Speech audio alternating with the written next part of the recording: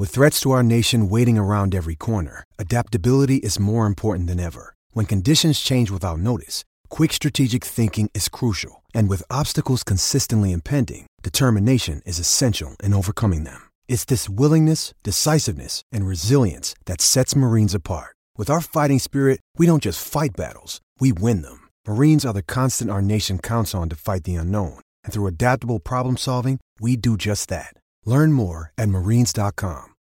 This episode is brought to you by Shopify. Whether you're selling a little or a lot, Shopify helps you do your thing, however you cha-ching. From the launch your online shop stage, all the way to the we just hit 1 million orders stage. No matter what stage you're in, Shopify's there to help you grow. Sign up for a $1 per month trial period at shopify.com/special offer, all lowercase. That's shopify.com/special offer. This is Fight Disciples. We are gathered here today For the Fight Disciples. UFC and boxing talk. Welcome to episode 191 of the Fight Disciples podcast. This dedicated to the world of boxing. Thank you so much for your time. If this is the first time that you've ever stumbled across us, because you might have seen our name pop up somewhere this week, you can get us on iTunes, Fight Disciples on there, and all Android feeds are via our website, fightdisciples.com.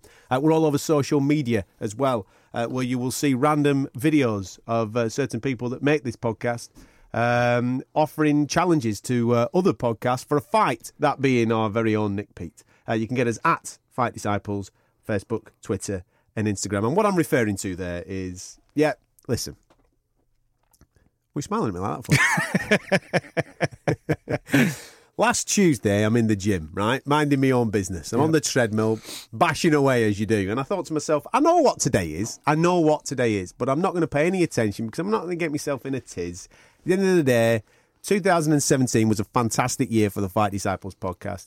In April of 2017, we picked up an award, Best Sports Podcast in the UK at the British Podcast Awards. Fantastic achievement for us, especially with it being in our first year. Same night AJ Klitschko as well, wasn't it? Exactly that same night. What a moment, what a night. And for those that have followed us from day dot, thank you so much for doing that. Because without you doing it, we wouldn't be inspired to make this show and therefore get some top people on, have a bit of a crack with him, and hopefully, on a week-by-week basis, try and bring some entertainment to your morning or evening commutes, all right? And off the back of that, we picked up an award, right?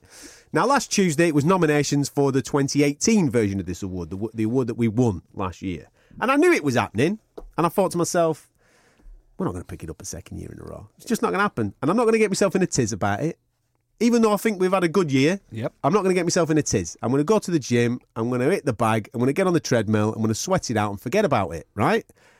I get on the treadmill, got my headphones in, paying no attention to anything, I'm listening to various stuff. Ping, ping, ping, ping, ping, ping. Now, I don't know if your headphones do this whilst you've got your old phone locked in and all this type of stuff, but it cuts out all my music that I'm listening to. Yep. Laughing boy he is, right? Sat at home in his fucking pants eating his Cheerios, knocking one out, watching the bloody live stream of these awards. Right? That's what he's doing. He's not doing what I'm doing. He's thinking, we're going to fucking win again. I'm waiting for it to come in. Anyway, there you go. The reason why I'm bringing this up, because we have been nominated for a second year in a row, Best Sports Show in the UK at the British Podcast Awards. Up against some stiff competition this year, as we were last year, but it's an absolute honour to be nominated for a second year in a row. And if you do follow us on Facebook, by the way, you will have seen Denzel Washington, the Scouse version of Denzel. Will Smith. You're going for Will Smith, Will Smith. I'm known as the White Will Smith. A lot of people going for Nick Frost, actually. I've seen that Nick Frost shout, yeah. Yeah, from, what was it, Buzz, what's that film called? What he's Hot in? Fuzz or whatever Hot it's Fuzz, called. that's it. Yeah, Nick Frost. Shaun of the Dead. He's the man. That's it. Nick Frost doing an acceptance speech already on our Facebook page. Well, basically not an acceptance speech, offering out other podcasts to come and challenge us for the award that we picked up last year. So there you go. Did you enjoy it? Because you've always got a little bit of acting inside you, haven't you? You know what I mean? Your family is connected to the arts. Your sister's a theatre, a lovey. Mm-hmm. Is that what it is? A little bit of frustration, maybe all just poured out into the system last week. Is that what it was? And that was just nice to get. Obviously, it's nice to get nominated, isn't it? Let's be honest. It's nice to get nominated. You're looking at. This ain't what you were saying last week. You went all Nate Diaz on me last week, so I'm in the gym and he's like going, "I ain't surprised, motherfucker." And I'm like, "Fucking hell."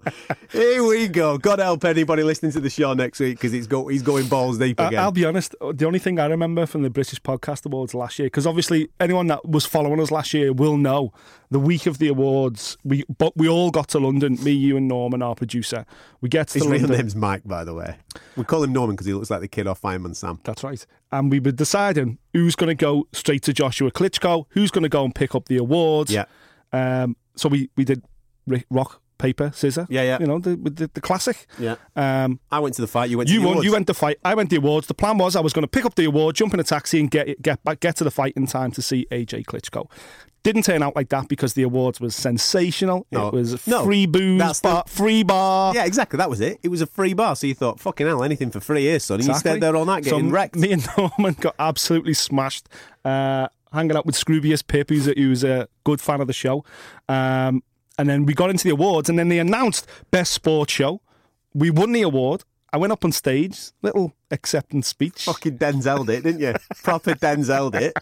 And then we come out the side entrance of the main arena or the main hall. And as I went to Norman, right, taxi, let's go. And as we got towards the door, someone from the British Podcast Awards went, whoa, no, you can't leave, you've won. All the winners now, at the end of the night, there will be a big award for overall best podcast. Yeah. So you got to stay, lads. So we were like, is the bar still open? Yeah. The guy was like, yeah, of course. We were like, shots. So there you go. So I'm looking forward to going back again, retaining our title, getting pissed again. Real champs defend their titles. That's where we're at. That's it. We ain't no Conor McGregor here, son. We defend our belts. Up against some good podcasts actually this week. Yeah. Or this year, should I say. Some top stuff from different sports. But what we can say, whatever happens, May 19th, isn't it? May 19th, the awards ceremony. Yeah, same night as Warrington Selby. Yeah. You know where I'll be. So what we can say is that whatever happens on that awards night, we are still the best fight sports podcast. Yeah, well, there's no other UK. fight sports podcast shortlisted again. We're the only fight sports podcast. So, yeah, we are numero uno. And I know that it sounds like we're wanking each other off at this moment in time, but this is your award as much as it is ours. You've been with us since day dot, so thank you so much for that support and coming along with us on this journey. Hopefully we try and entertain you on a day-by-day, week-by-week basis. Hopefully there's something in there for you that you find mildly entertaining. And who knows, a little bit of knowledge in there as well with some shit that we throw your way, because I'm going to start this week's show by talking about Tyson Fury. And of course. Tyson is back. The big man is back. Yeah, but hello. Everybody's going wild and crazy about the day and this is what's happening and it's all like big news. We told you about this 3 weeks ago. We said Manchester, June 9th, and Maurice Hooker and Terry Flanagan would be fighting. Yeah. Obviously, a month ago. Yeah. I didn't realise that nobody else knew about it. So anyway, we put it out a month ago that would be happening, and then everybody's released it this week, and everybody's acting like it's a major, huge surprise. Yeah. Nah, man, it's happening. Anyway, it's great that it's happening. Delighted that Tyson Fury is back in the game. Absolutely. As you know, I was with him for an hour and a half, 2 hours the week before the presser, and he was in great shape then. He was in good value. And comparing beards, weren't you? Yeah, we were. We were just chilling out, and we were just chatting. It was completely off air. And but he was saying then that he feels more hungry now than he did the first time around. That, you know, when he conquered the world, when he did the impossible and went to Germany and beat Klitschko and took all the belts, there was nothing left. He said there was no Anthony Joshua then. There was no Deontay Wilder. There was no other competition. I'd wiped the floor with that because the Klitschkos had reigned and dominated for so long. When he defeated the Klitschko, there was nothing left to do. He said, and that's where his motivation completely fell out of the sport. So, but he's gone away. He's made some more babies.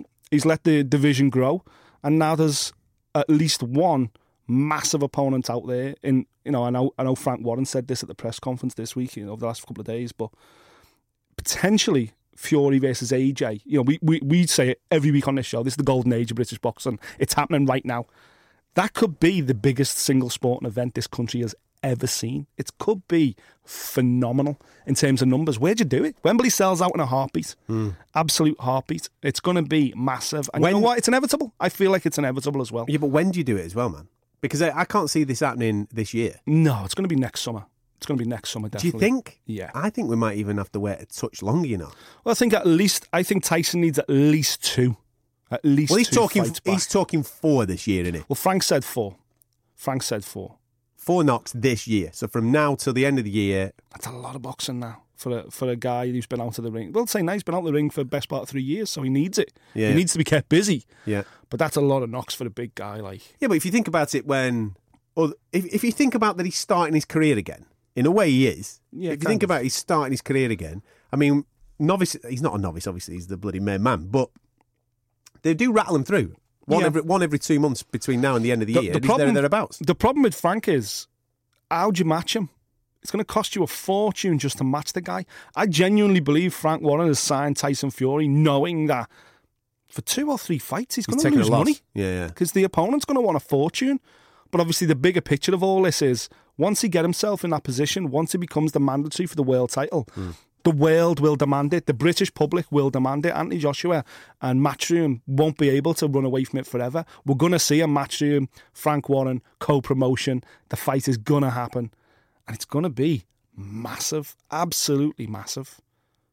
Not just one, man. We could get several. We could do, yeah. And don't forget, Wilder's already, they're already doing a deal with Wilder for at least 1 or 2. Well, let's get on this, right? We'll move on to that because AJ and Wilder, they're already talking about it. So what's happened is that the WBA have popped up.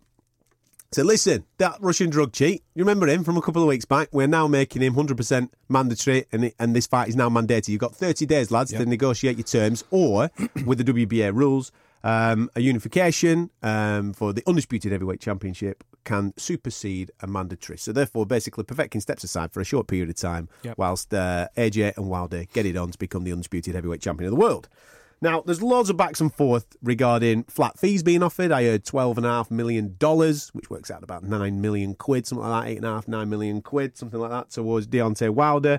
There's loads of figures flying around at this moment in time regarding how much money AJ versus Wilder, a fight, possibly in the UK or even in America, could go on to generate, all right? Now, ages ago, I told you, I spoke to Deontay Wilder and I chucked it his way and I said, right, 60-40 split in AJ's favour.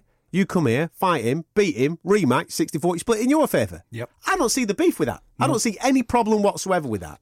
Nope, not at all. Now, if you're going to start talking about flat fees, which then might equate to, let's say that equates to 20% of a purse or 25% of a purse when you're the WBC heavyweight champion of the world, that to me is that the person that is attempting to do the negotiations is in a way overpricing themselves or trying to avoid the fight for a period of time. And I'm talking about from AJ's point of view, not necessarily AJ, but AJ's promotional team, as in Eddie and the guys that are around him at this moment in time. Yeah. I don't see the problem in going 60-40 split. I think that's sound. Yeah. If you're going to do 66-33 for Parker, 60-40 for Wilder, for the WBC champion, undefeated. I think that's fair, man. I think that's fair. Just do it. 60-40 split on everything. Yeah, get on with it. Yeah, absolutely. In terms of, so I don't know what kind of money Wilder generates in terms of pay-per-view. Fuck all. Absolutely fuck all. But that's then irrelevant. Leave it to Parker. Yeah, leave it to Parker, exactly. He doesn't generate anything. I think his highest payday today is about $2.5 million. That's fuck all compared to where AJ's at. Obviously, AJ in his Parker fight. But then look at Parker. I bet you Parker was similar. I bet you Parker never made more than $2 million prior to fighting AJ. Absolutely not. Absolutely not. Yeah. But if you're going to offer the WBO champion 33% of the deal, of course. The WBC champion at least has to have 33%. At least has to have it. Yeah, absolutely. So I don't understand why you go. Well, I do understand. You go set fee because you know you don't want to fight. Well, you either don't want the fight or you think to yourself, I'll tell you what, we'll pay him a career high payday, 12 million. Sound. Yeah. We're going to fucking generate 60 million here. Yeah. So we'll set 50 million of that, which is then works out at what a 12.5%. 15% pay to the opponent. Come on, man. There's no way on God's green earth that Deontay Wilder's going to take less than what Parker got. You're right. As a percentage split. Yeah, exactly. Yeah. Of course he's not going to take less. There's a blueprint now to get paid against AJ. If you're a world champion, that guy's just done it. But I haven't got the WBO belt. I've got the WBC belt. I've got the one. The best belt in boxing. So Wilder, for me, it's got to be, you're right, it's got to be more like a 60-40 split, definitely. And Wilder's into that. Wilder said he would take that. Yeah. Especially if there's a chance to do a rematch. That's it. And flip it on its head. That's it. I'll do 60-40. Okay, give me 40. But you know when you get your immediate rematch, which by the way is going to happen in America, I'm the 60, I'm the A side, and you're the 40, because then he'll have all the belts. It'll have to be that way. And if it is in America, one, you can charge more because of the pay-per-view premium, and there's more people to buy it. Yeah. And therefore, he'll absolutely cash in on that second fight if he's backing himself. And it sounds like he is backing himself. Shelley Finkel and his team, that's what they want to do. Yeah, they do. Yeah, absolutely. At the moment, it seems like it's Team Joshua Team Matchroom that are the ones putting the hurdles up. But then again, this happened with Parker. Yeah, you have a shit first off. You get there eventually. Yeah, exactly. Yeah, it's all part of negotiation. I still don't believe we're going to get AJ Wilder next. I still don't believe that's going to happen. I think there's more chance of Dillian White fighting Wilder next, and there's more chance of Povetkin getting his WBA mandatory out the way on the East Coast in America. That whole shebang, I can definitely see that happening 100%. The longer it takes to negotiate this, Matchroom want that. Of course, let's be honest, that's what they want. The longer it takes to negotiate this, the more chance Fury gets a couple of fights under his belt. Yeah. And once Tyson starts making noise, at the moment Tyson's just making noise until he actually puts someone away, until he actually comes back. No one's really going to pay too much attention because he's just making noise at the moment. He's basically a version of a David Hay. He's just making noise. You've got to actually win. You've got to get back in the win column and get back in the mix and go, okay, I'm here. I'm a legitimate title contender. Once Tyson does that, I think Matchroom are playing a dangerous game because the British public are going to start to demand Tyson Fury over Deontay Wilder. Yeah. They're going to start going, who is this American guy? We've never even seen him fight live. He's always on at early hours in the morning. I tell you what, most sports fans don't know who I won't he be is. surprised, going on what you've just said, that Fury and Wilder happens before it. I wouldn't surprise me either. Because I'll tell you now, Tyson will go to America. Tyson will fight Wilder. Tyson will take because Tyson brings quite a lot to the party, because don't forget, the American audience watch Tyson beat Klitschko. As far as they're concerned, he's still the man. Yeah. And Wilder's all about, I'll beat anybody. So I think you're right. I think and you know what? That wouldn't surprise me if Frank, when he signed him and announced him this week with Tyson, wouldn't surprise me if Frank's already been on the phone to Shelley Finkel saying, listen, this fucking AJ clown, these aren't going to take it, but we'll take it. Let me get the comeback out the way in June, and then we'll come to America in September. I'll bring Tyson Fury. Wilder gets the chance to beat the man, and then go to the table with AJ and go, listen, son, this ain't no 60-40. I just beat the man. I just beat Tyson Fury. Puts him in a completely different position to negotiate from. What do you make of this, right? Because I know that this happened. Tyson Fury spoke to Eddie Hearn before he did the deal with Frank. He said, I want 4 bums, and then I want AJ on a 50-50 split. Yeah. What do you reckon of that? The thing with Tyson is, and no one can ever take this away from him, is he's the man. No one beat him in the ring. He beat himself. He let himself go. He let his own focus go and let the demons of life catch up with him. He lost to Tyson Fury. No one else has ever beat him. As far as I'm concerned, Tyson Fury still remains the lineal heavyweight champion. And until someone beats him, Anthony Joshua currently is the two-belt heavyweight champion of the world, with an asterisk. Deontay Wilder's the WBC champion, with an asterisk. Well, he's an active guy over there. Yeah, well, Deontay's is all right because he got his... yes, it's vacant, but he came off Vitaly, didn't he? Yeah. So Fury didn't blow up for Deontay. I think Deontay would still have that belt. But Anthony Joshua, Josie Parker previous, definitely have those asterisks against him because they only became champions because... He gave the belts up. Yeah, he walked away from the belts, yeah. He walked away from the sport. So I think all these guys will never be known as the... And this is, the golden era of British boxing. It's not the golden era of heavyweight boxing, but it's a good era for heavyweight boxing. These guys, there's at least 3 or 4 guys. It's competitive. Who are good. It makes it entertaining. And the good thing is, the likes of Anthony Joshua and Deontay Wilder especially, they're not 12-round fighters. They're not boring fighters. They're not... We haven't gone back to the Klitschko era where you're going to see a technical performance that more than likely is going to last 12 rounds. These guys put people away. Put people away early. Right, so that's ready? what makes it exciting. I'm going to give you the round robin and how they would all play out, right? Okay. Here we go. This is my thought process. Because like you said, there are certain styles here at play. Yep. Wilder Joshua is a gun show. Completely. It's stand in the middle. Can only go that way. Because Wilder only knows one way to fight. Absolutely. Whoever lands first goes, right? And I'm not going to back either man on there because I think they've both got equal amounts of power there. Yep. So I'm going to go, it's a gun show. It ain't going to last more than 4 rounds. Someone's going over, okay? Yep. When it comes to Fury Joshua, if they fight today, Joshua wins. Yep. Obviously, because he's been out of the ring for far too long. Give him a year, and he gets back to anywhere near what we saw in November 2015 when he became the heavyweight champion of the world. Yep. Fury dances round him for 12 rounds. He might even stop him later on because Joshua might get desperate. So Fury, in my opinion, in a year from now, beats him. Yeah. However, Wilder Fury, because Wilder's so unorthodox, and he doesn't come normally at you, he doesn't come in straight lines, he fucking comes from all over the gaff. He's like a pub brawler. Yeah. I think he could knock out Tyson Fury. I think Wilder could knock anybody out, let's be honest. where I differ is, I think Tyson Fury could come back tomorrow and beat Deontay Wilder. Yeah, I could do. But can he keep him off him for 12 rounds with that unorthodox style? It's a weird style, mate. He's not like coming in straight lines and doing normal shit. So's Tyson. He's got a fucking That's completely weird style as well. They've both got completely weird, unorthodox styles. That's what I mean. If you think about all the Tyson successes, for example, Klitschko, Tyson's the weird one in the ring. Tyson's the one that moves laterally and all these types of funny angle throws and all this type of stuff. But if two lads are doing big unit, don't forget. Yeah, that's the problem. But if two lads are doing it, and one of them hits considerably harder than the other, and I think everybody would conclude that Deontay Wilder does, then you think to yourself, can Tyson Fury keep him off? Can he dance round him for 12 rounds? I don't know if he could. No, certainly not right now, maybe. But I just think, stylistically, I'm going to go the opposite of you then. All right, then. I'm going to say Fury beats Wilder. Fury beats Wilder, I think he schools Wilder, to be honest. I think makes Wilder look what he is, completely fucking raw and often a complete novice. Yeah. I think Tyson would have his way with him quite comfortably as well. I think it might even stop him towards the end. And I know Tyson's not the biggest punch in the world, but I just think Wilder would have to just be swinging for the fences last 4 to 5 rounds because he'd be miles behind on the score. Yeah, but that's what I mean. Exactly, he will be. And I think AJ lands then. I think Fury would land then, and Fury would be able to. Okay. Somewhere along the lines, them little skinny chicken legs have got to catch up with Wilder. His chin and his confidence are what keep. And the shape he's in. Yeah. And his confidence are what protects his chin. Yeah. The fact that he's so fit.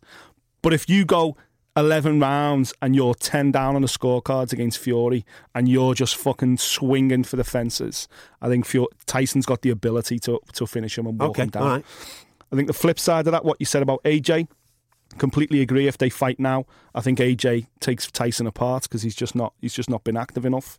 However, in 12 months' time, I think that's a sensational fight. I think it's a sensational fight because you've got the explosive nature of Anthony Joshua and the killer instinct of Anthony Joshua against the completely unorthodox approach of Tyson Fury. I think the build-up would be sensational. I think, for me, Joshua said in this last fight, he said, I'm Warren Parker, fighting in front of 90,000 is fucking completely unnatural. I'm just getting used to it now. I still think, even in the Parker fight, he still looks quite weird in the first couple of rounds. Joshua, like, it's all a bit like, fucking hell, this is all for me. You know, he carries the weight of the world on his shoulders. He carries so much pressure. Look back to when Tyson went to Germany. And he was fucking dancing and everything. Singing to his bird. And even mid-fight, he's like playing with Klitschko and tapping him on the back of the head and no shit like that. It's like Tyson Fury was made for them moments. Like, it's not unnatural to him. That's where he belongs. That's where he's most comfortable, is in those incredible pressurised moments. And I think Anthony Joshua's still getting used to them moments. He's still trying to... I don't think he's that comfortable there. And I think for that reason, Tyson Fury could well beat Joshua, just because of the occasion itself. He would get in Joshua's head. I don't know if Joshua's mentally strong enough, and he's been sensational so far, and obviously we're huge fans. I just don't know if anyone. I think Wilder's probably mentally strong enough to deal with Fury, but I don't think he's got the skill to deal with Fury. I think AJ's got the skill to deal with Fury. I just don't know if he's got it upstairs to deal with Fury. And AJ Wilder? Gun show? It's a fucking absolute gun show. I think AJ's schooling should be enough to see him through, but at no minute, there's not 1 second in one round over 12 rounds where you could rule Wilder out. And he's so fit, Wilder. Yeah. As he proved against Ortiz, he's so fit. That's why he's got a great chin. Look at his legs. There's no way a guy with legs like that should be able to take the shots he takes from a heavyweight. There's no power, there's no strength there at all. But his confidence and his fitness is unreal. And we know AJ blows. He's a fucking big guy, AJ, with a lot of muscle. And he needs a second wind and sometimes a third wind in a fight. Wilder doesn't have that.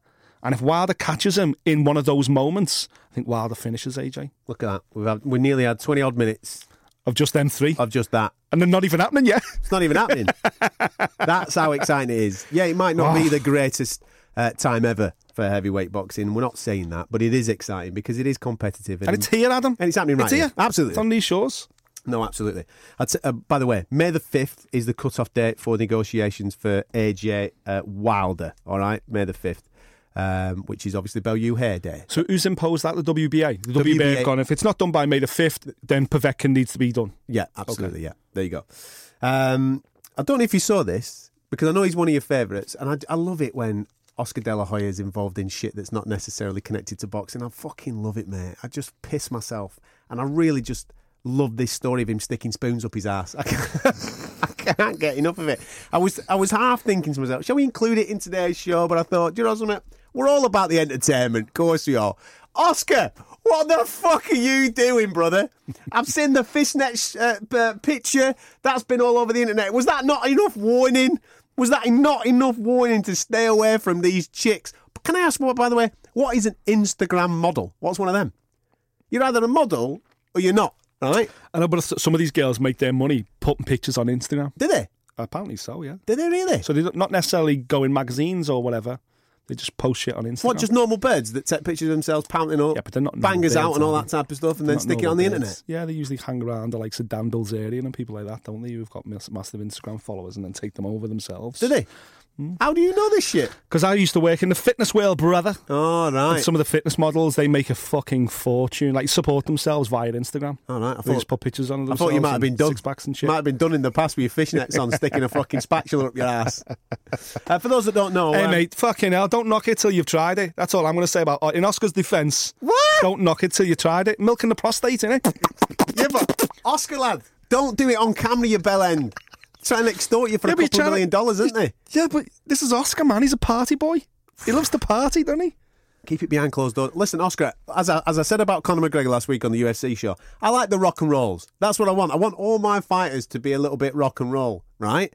I want them to get me on the edge of my seat, get the old hairs on the back of my neck going. I don't want to be reading stories going, ooh. I don't want to think, ooh, Oscar, what are you doing, sunshine? You know what I mean? We have then spoon spin. Well, yeah, exactly. Can you imagine going around to his house and having something to eat or something like that?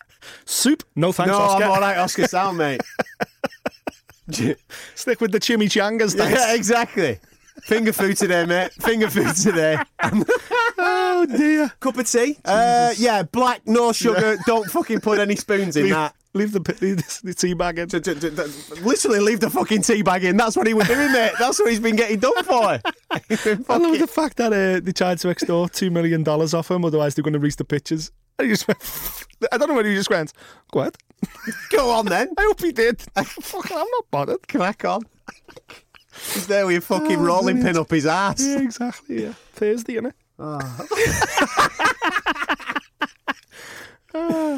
You knock it like you don't want to be Oscar's mate, though. No, like we all don't want to be Oscar's mate. I want to fucking get to one of these parties. Just imagine being at Golden Boy over the last couple of weeks. Right? You've got one geezer who's blagging that he's on fucking dodgy cow meat. That's why he's out of a fight. The fucking gear that's knocking about in them Golden Boy offices must be absolutely rife. Straight from Colombia. Get it straight in, lads.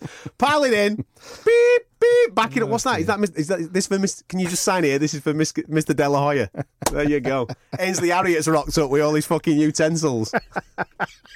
Spoons at the ready. Medium rare. Salty. What is it? Susie Salt or whatever he does. Shake them peppers.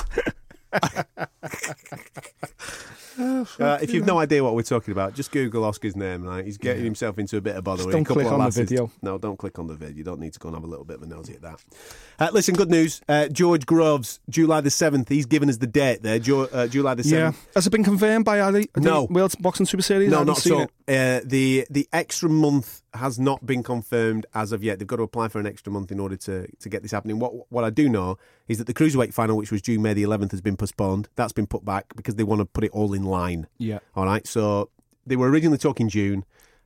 George has come out and said July. It needs to be George. It needs to be Callum Smith. It needs to be George. That needs to be the final. Hopefully we can get this nailed on. However, I was speaking to Eddie Hearn last week, and the guys at the World Boxing Super Series have already approached him regarding a potential replacement for that competition. So they're already talking that if it isn't extended, if they can't extend that for an extra month, there will be a replacement fight in Callum Smith. Balls. Which is bullshit. So they're speaking to Eddie to give him notice about Callum Smith, not to ask Eddie to provide a super middleweight. Yes, not to provide a super middleweight. Oh, fuck's sake, you're joking. Yeah. No, that's what they're asking him for, yeah. That's what they've been talking to him about. But hopefully, it's just one of those things that they're putting in place just in case. Just a contingency. In case there's a delay. In case he gets it. Well, in case George gets injured during his rehab, I guess. Mm-hmm. It's got to be George Groves. It has to be George Groves. It's got to be George Groves. And I'm going to go, even if it is George Groves, I'm even more convinced now that Callum Smith's going to win this tournament because... Well, there is only one replacement anyway. If it's not George Groves, and there's no good speaking to Eddie Hearn about it, it's got to be James DeGale. Do you think? It's got to be James DeGale. He's the new world champion out there. Hmm. that isn't, got to committed to a fight. It's got to be James DeGale. I think that still brings in the British audience. It's not ideal because you're bringing a ringer in for the final. But he's a world champ. I don't think Callum Smith would knock that fight back. And then George Groves obviously would fight the winner after that. It would be a really disappointing end to the World Boxing Super Series if George Groves doesn't fight Callum Smith, let's be honest. So Usyk Breidis, sorry, just to pick up on that, Usyk Breidis has been moved as well. Yeah, it's not on May the 11th. It's been pushed back. No date confirmed as of yet for that, but we're anticipating it being in and around late June. Yeah, to tie in with that potential July 7th. Because that's happening in the Middle East, and obviously the World Boxing Super Series final is happening here in the UK. It's supposed to be happening at the O2. Yeah. All right. Okay. There you go. There's a little bit of news for you on the George Groves stuff. Now then, let's look ahead towards this weekend, shall we? Because, fucking hell, we just had a weekend of no fights. What the fuck? Sat there twiddling our thumbs. Exactly. And then all of a sudden, they've just gone balls deep and stuck everything on at the same time. So Sat there losing money watching the Grand National when I could have been making money predicting the outcome of fights. There you go. Liverpool, the destination for Amir Khan's comeback. Belfast, the destination for Carl Frampton and Nonito Donaire. And in the early hours of the morning, if you're really giddy, Bronner's back in action doing his thing as well. Fuck Bronner. It's the undercard, that's good. There's 2 belter fights on the undercard. Charlo's on there, So what's your favourite, before we get into each event, what's your favourite fight across all 3 events? Which is the must-see for Mr. Cattrall? Frampton Donaire. Frampton Donaire all day long. Because there's so much riding on this. This is obviously, both of them are at a certain point in their career now where a loss, and that's it. If Frampton gets beat off Nonito Donaire, that's it. All his dreams of becoming a world champion again are gone. He's got an opportunity this weekend to become the WBO interim champion, which I think is absolutely bollocks, seeing as that Oscar Valdez has only fought a couple of weeks ago. Yes, okay, he's got a broken jaw and he's injured and he's out for 9 months. I get that. But he's only just fucking fought. So to have an interim champion thrust upon us, sound. I've no problem with them becoming the number 1 contender, but what's the point in making a belt just for the sake of making a belt? I'm looking forward to this because he's looking in an unbelievable shape. For the first 4 rounds in his last fight, he looked great, and then he just went off the boil a bit. And I thought to myself, "Oh, Carl, are you just getting over the hill a little bit?" So I'm really looking forward to this fight. If there's a fighter out there in the world today that can bring the best out of Carl Frampton in his hometown, it is the Filipino Flash. Yeah. I think he's absolutely made for Carl Frampton. I think he's at the right stage of his life now to fight Carl Frampton in order to make Carl Frampton look really, really good and put a real fat statement down. Because he's chasing Valdez. It's a shame because I wanted him to fight Selby next, if I'm honest. But that's the fight I'm looking forward to the most. Even though I'm not going to be there, I'm going to be in Liverpool. Yeah. I think Carl Frampton, Nonito Donaire is the pick of the weekend. You not there? You're not there with that? I think it's the one with the most importance for us domestically as fans. But there's 2 other fights that I'm really looking forward to. Here we go. Scousers, go on. No, actually. No Scousers? No. It's Tete time, baby. Yeah, Tete's on Zolana the undercard. Tete's back on Frampton undercard. I fucking love Tete. He's fought in Liverpool a few times. He's got a massive fan base here. He's sensational. He's got a good fight as well with Omar Narvaez, who I think was a world champion, lost it to Donaire, I believe, at the weight division below. I tell you, Super bantam. I tell you, the fans of Belfast will be loving this. Cracker. Mainly because last time he rocked up, he was only there for 10 seconds. That's right. So you get to see, hopefully, you get to see a little bit more of him. He knocked the kid out with the first punch and then went on. Exactly. So for me, it's either Tete's knockout world title defence or Charlo's knockout middleweight debut. They're the 2 fights from the entire weekend I'm looking forward to most. Obviously, the Barclays Centre in New York. Charlo's on there, as well as Gervonta Davis, which I'm sure we'll come on to shortly. Hopefully Gervonta Davis actually makes weight this time if he's fighting for the WBA. But just coming back to Belfast then, let's have a look at that card first. I think Frampton, you're right, it's make or break for him. But I think you could say the exact thing about Donaire. You know, what's Donaire? If Donaire doesn't win here, of course. If it's going to be some kind of Manny Pacquiao like veterans tour for him, just trying to make some money. We'll know in the first round whether this is going to be a belter or whether it's going to be a bit of a one-sided masterclass from Frampton, because then we'll know exactly what Donaire brings to the. I think and hope that it's going to be a one-sided masterclass from Frampton, because I'm looking at him at the moment. He looks happy, he's smiling away. He looks in incredible shape. I've spent a tiny little bit of time in that VIP gym having a little bit of a nosy at those boys, because obviously Tommy Coyle's in there and he's fighting Masher at the weekend. We'll get to him in a minute. But Frampton looks good. He's talking good. He's saying all the right things. He looks in great shape, mate. I'm just hoping that he does the business, because I know that I said a couple of weeks ago that Valdez looked the real deal, and he did against Quigg. He looked the real deal, and I put him right up there now as one of the top boys that only Selby could probably take him to pieces. But I'd still like to see the Frampton fight, because if Frampton still had it, if Frampton that Fort Santa Cruz is still there, fuck me, man, we have got a lit division. Absolutely, and I think he is still there as well. I think we're going to see a second coming from Frampton starting this weekend with Jamie Moore. I think he's, as you say, he's got a smile on his face. I think a happy fighter's a dangerous fighter. I think this is potentially the perfect fight for him in the perfect location to springboard something. I still think he's going to be ringside for Warrington Selby.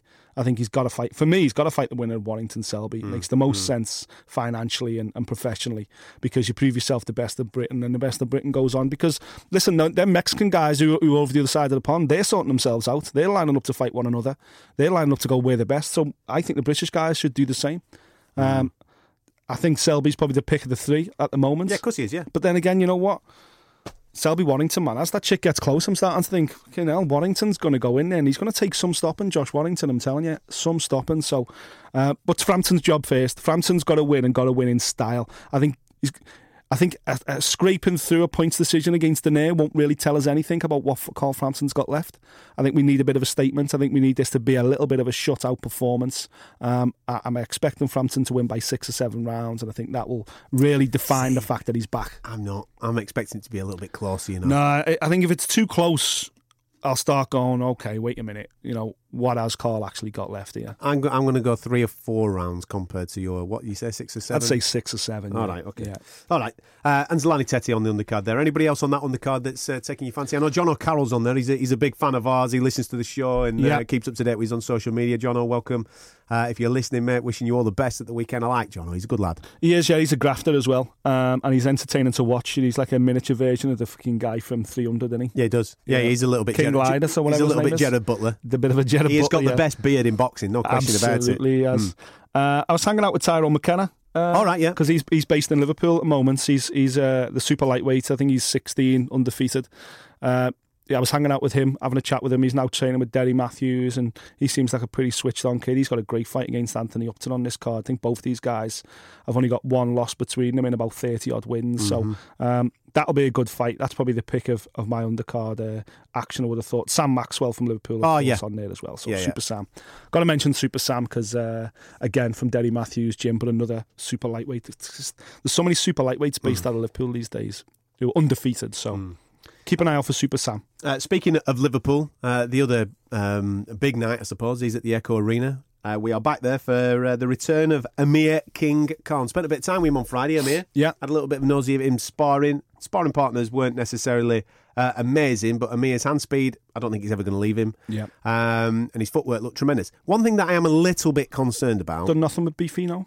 I didn't see him with Beefy. I didn't see him with Beefy at the week. He may have done in this camp. Was it anyone from Joe's camp, or was it some imported lads? Yeah, just a couple of imported lads. But what I did have a little bit of concern for, he took a lot of time wrapping those hands. He's just had operations on those hands, hasn't he? You know what I mean?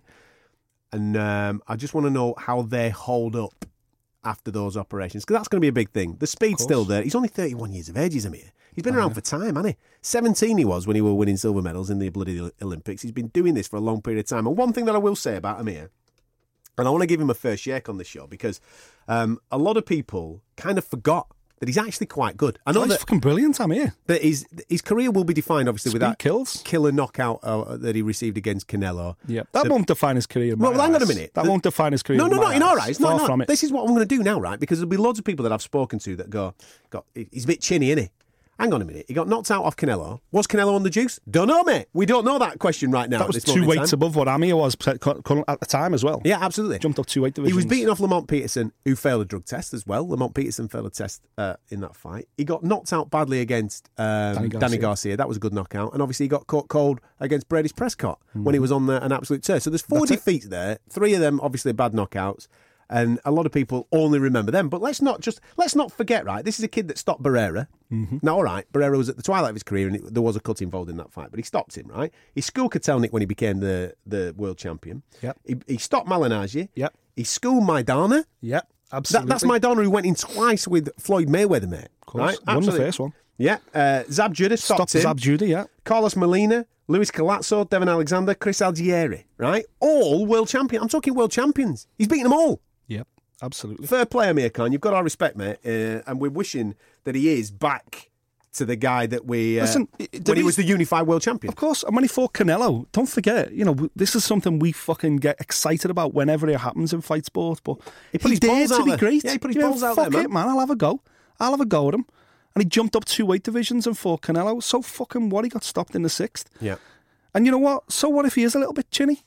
I don't believe he is. I refuse that statement. But so what if he is? This is boxing. Guys have strengths and guys have weaknesses. I'll try and get my hands on the video because we videoed a little bit of a chat between me and Amir. And one of the things that was brilliant for me to hear from him, right? He does like a fight, there's Amir. Fuck yeah. He does like a fight. And that's, to be honest, that's what's been his downfall in fights. 100%. Sometimes he'll be skating his way through fights. Absolutely, yeah. And the red mist comes down and he just wants to stand and go toe-to-toe. Maidana, Collazo, those fights, he was skating it, wasn't he? And then if you remember in the 10th round, all of a sudden he gets caught and then he's fucking throwing leather at him. He's throwing leather at him. You're thinking, get on your feet. Yeah, fucking just hold or jump out of the way and get out of the way, mate. Skate around the ring. But that has been his downfall and it was really good. So one, watch his sparring and thinking, he ain't interested in fucking getting toe-to-toe here. He's in and out. Classic Amir, just breaking that guys down. And okay, people might call that boring. People might think, well, that's not entertaining. Floyd Mayweather made a fucking career out of it, mate. Just a bit. And think of all the successes that he's had down the years. I hope that... Listen, Phil LaGreco's of a substandard to Amir He's Khan. a third-tier fighter, yeah. And I fully anticipate him to go in there, win every single round, and I think he's going to stop him probably in the mid-rounds. I wouldn't be surprised, if Phil LaGreco's team pull him out of it and just go, fuck this shit. He's getting absolutely tattooed. LaGreco's only ever been stopped once, and that was by Earl Spence, don't forget. He did go 10 rounds, 10 hard rounds as well with Sean Porter, but he lost every single round. I can't see him winning a round in Liverpool, let's be honest. I would love to see Amir get the stoppage. And I think if he does, it'll be typical Amir, with just a barrage of punches where the referee jumps in to save LaGreco. I think that's where we're going to end up. I think around 8 or 9 rounds. I think Khan will get a TKO stoppage. But listen, LaGreco's got a part to play. And he's made it personal. He's tried to get under his skin, talking about his wife and AJ and all that type of shit. And we'll see what Amir Khan's got left on Saturday night. Great fight on the undercard between Masha and Tommy Coyle. Brilliant matchmaking. Yeah. Both look hungry as fuck. Let's have it, man.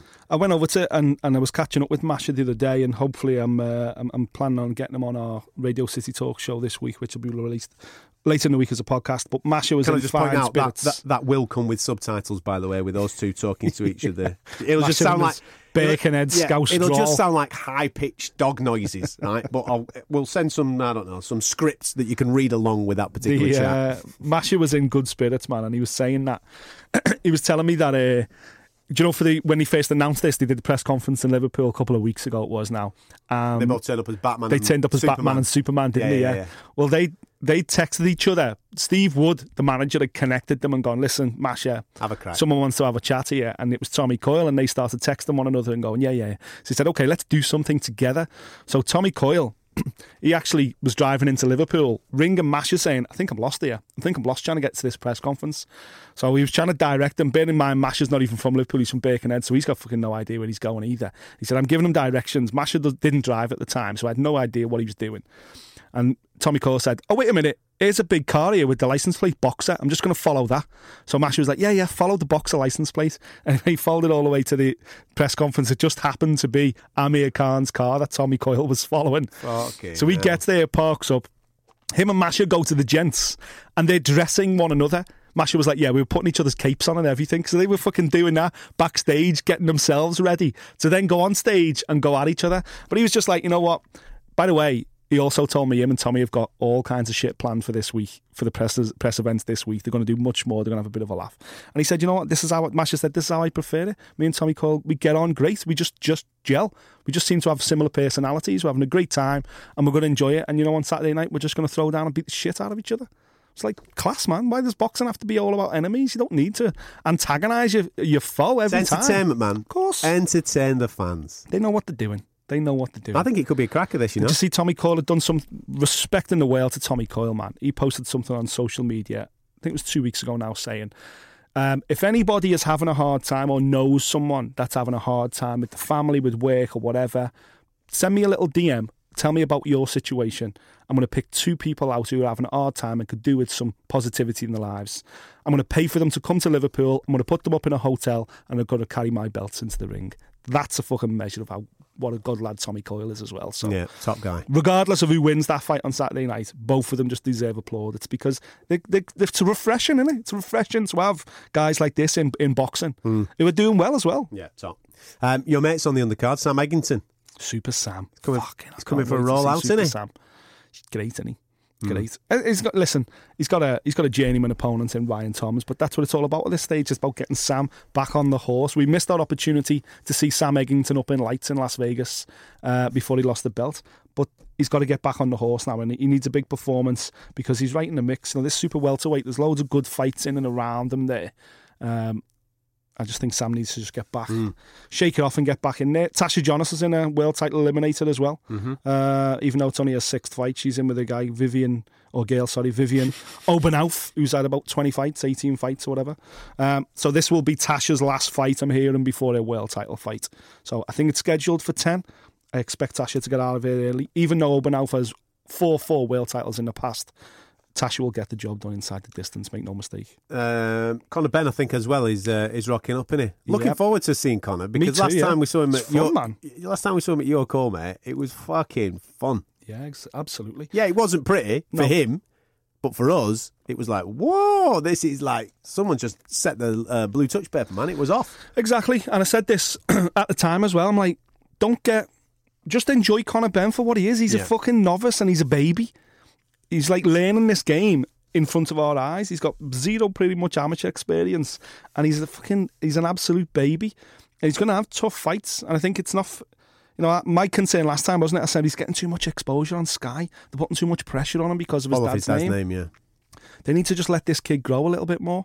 I think Frank's doing a better job with Dubois than Matchroom seems to be doing with Conor Benn. But then again, I feel like with Conor Benn, Matchroom have realised this kid's not in for the long haul. He's like a firework. Let's just fucking let him go.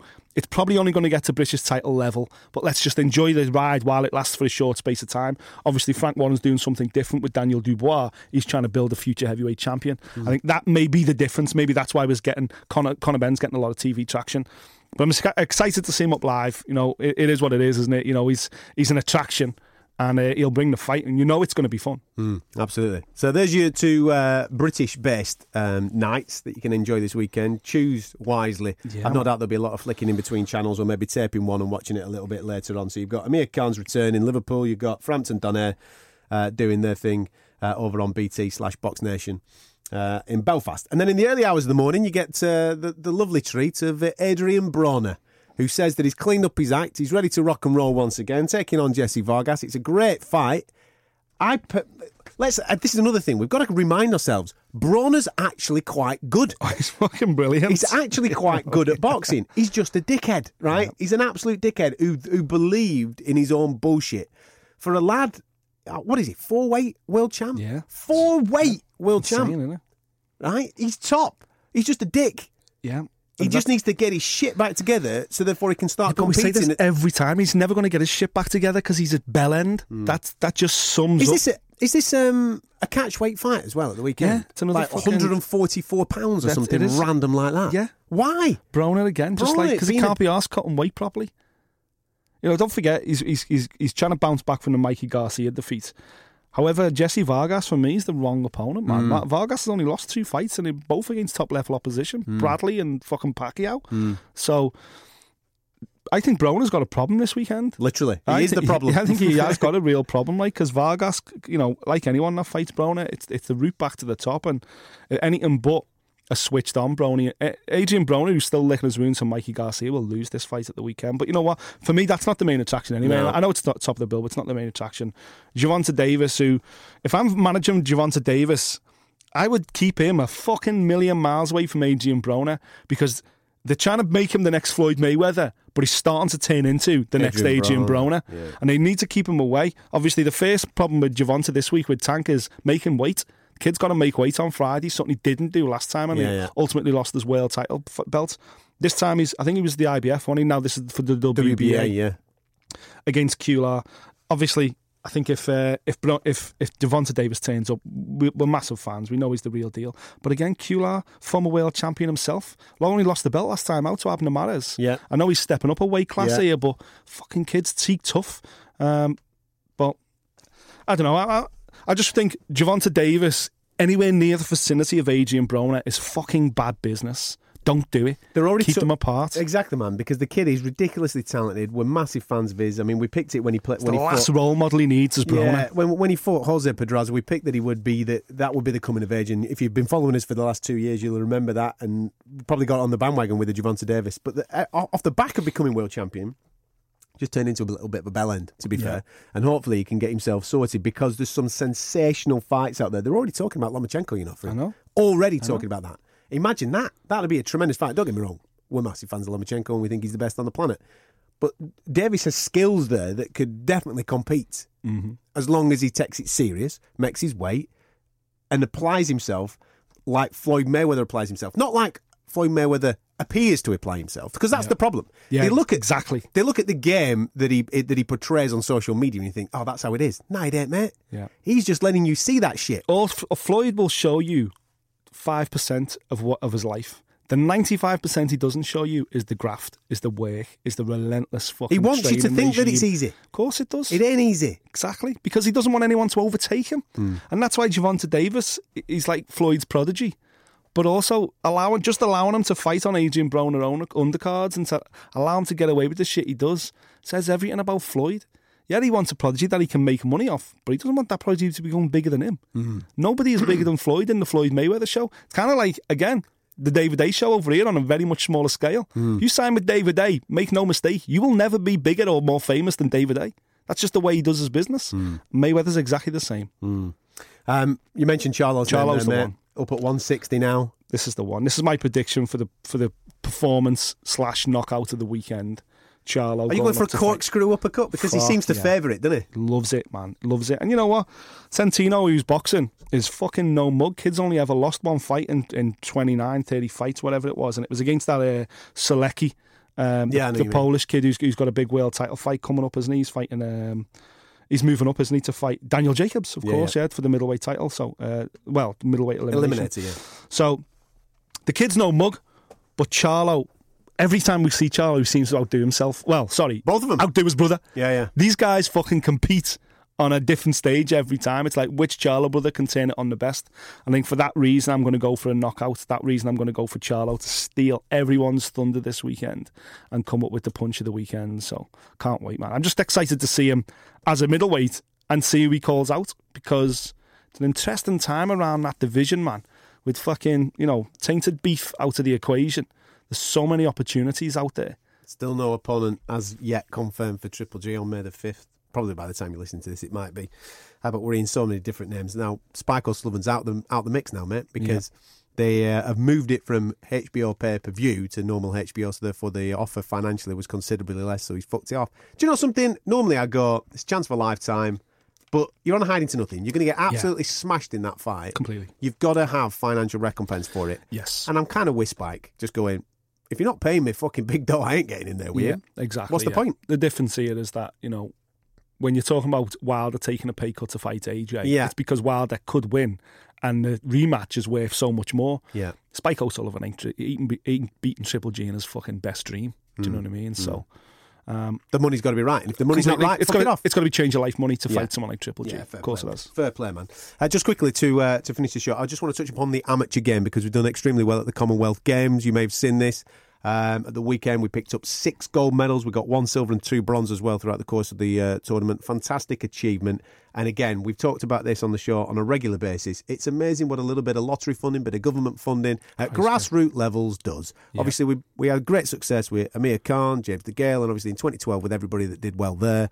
But we're reaping the benefits now, because we've got an institution in Sheffield which is the envy of the world. Envy of the world. Everybody looks at that and goes, fucking hell, they are breeding the next generation of boxer. Well done to all the guys and girls that picked up medals, especially those 6 gold. Tremendous. I think it's a record, that, isn't it? Not just necessarily for boxing, but for the whole of the Team England. Fantastic achievement. Big, and yet another super heavyweight coming through in Big Fraser. He won gold as well. You know, we're just fucking completely dominating the sport in the big man division. If you look at the history of Commonwealth Games and Olympic Games recently, we have been outstanding ever since Big Frodley started the party in Sydney. Your mate Pete McGrail picked up a young gold Peter. as well, It was a cracking fight as well. You know, it was an absolute belter. So. really exciting time, as you say. British boxing at every level. Success breeds success. And, you know, we talked about it earlier in this fucking show, this being the golden age of British boxing. It ain't ending. The golden age has got no signs of abating right now because that generation is coming next. And that generation's the most successful generation yet. So, man, it's amazing. Incredible time. No, absolutely. Top stuff. Thank you very much for listening to us once again. You can get us on iTunes, Fight Disciples there. You can get all our Android feeds, by the way, on our website, fightdisciples.com, at Fight Disciples on Facebook, Twitter and Instagram. I'll try and dig out that video that I did with Amir Khan and stick it on our social media so you can have a look. I think you were going to say the Oscar De La Hoya video then for a second. Well, I can get that out as well if you want, mate. If you want to watch someone bumming himself with a fucking rolling pin, we can get... That's a whole different show. That's Shite Disciples. we get that popping. Anyway, thank you very much for your time. Popping and plopping is back. Popping and plopping is back. We'll catch you next time. Thank you for listening. If you like what you heard, subscribe via iTunes.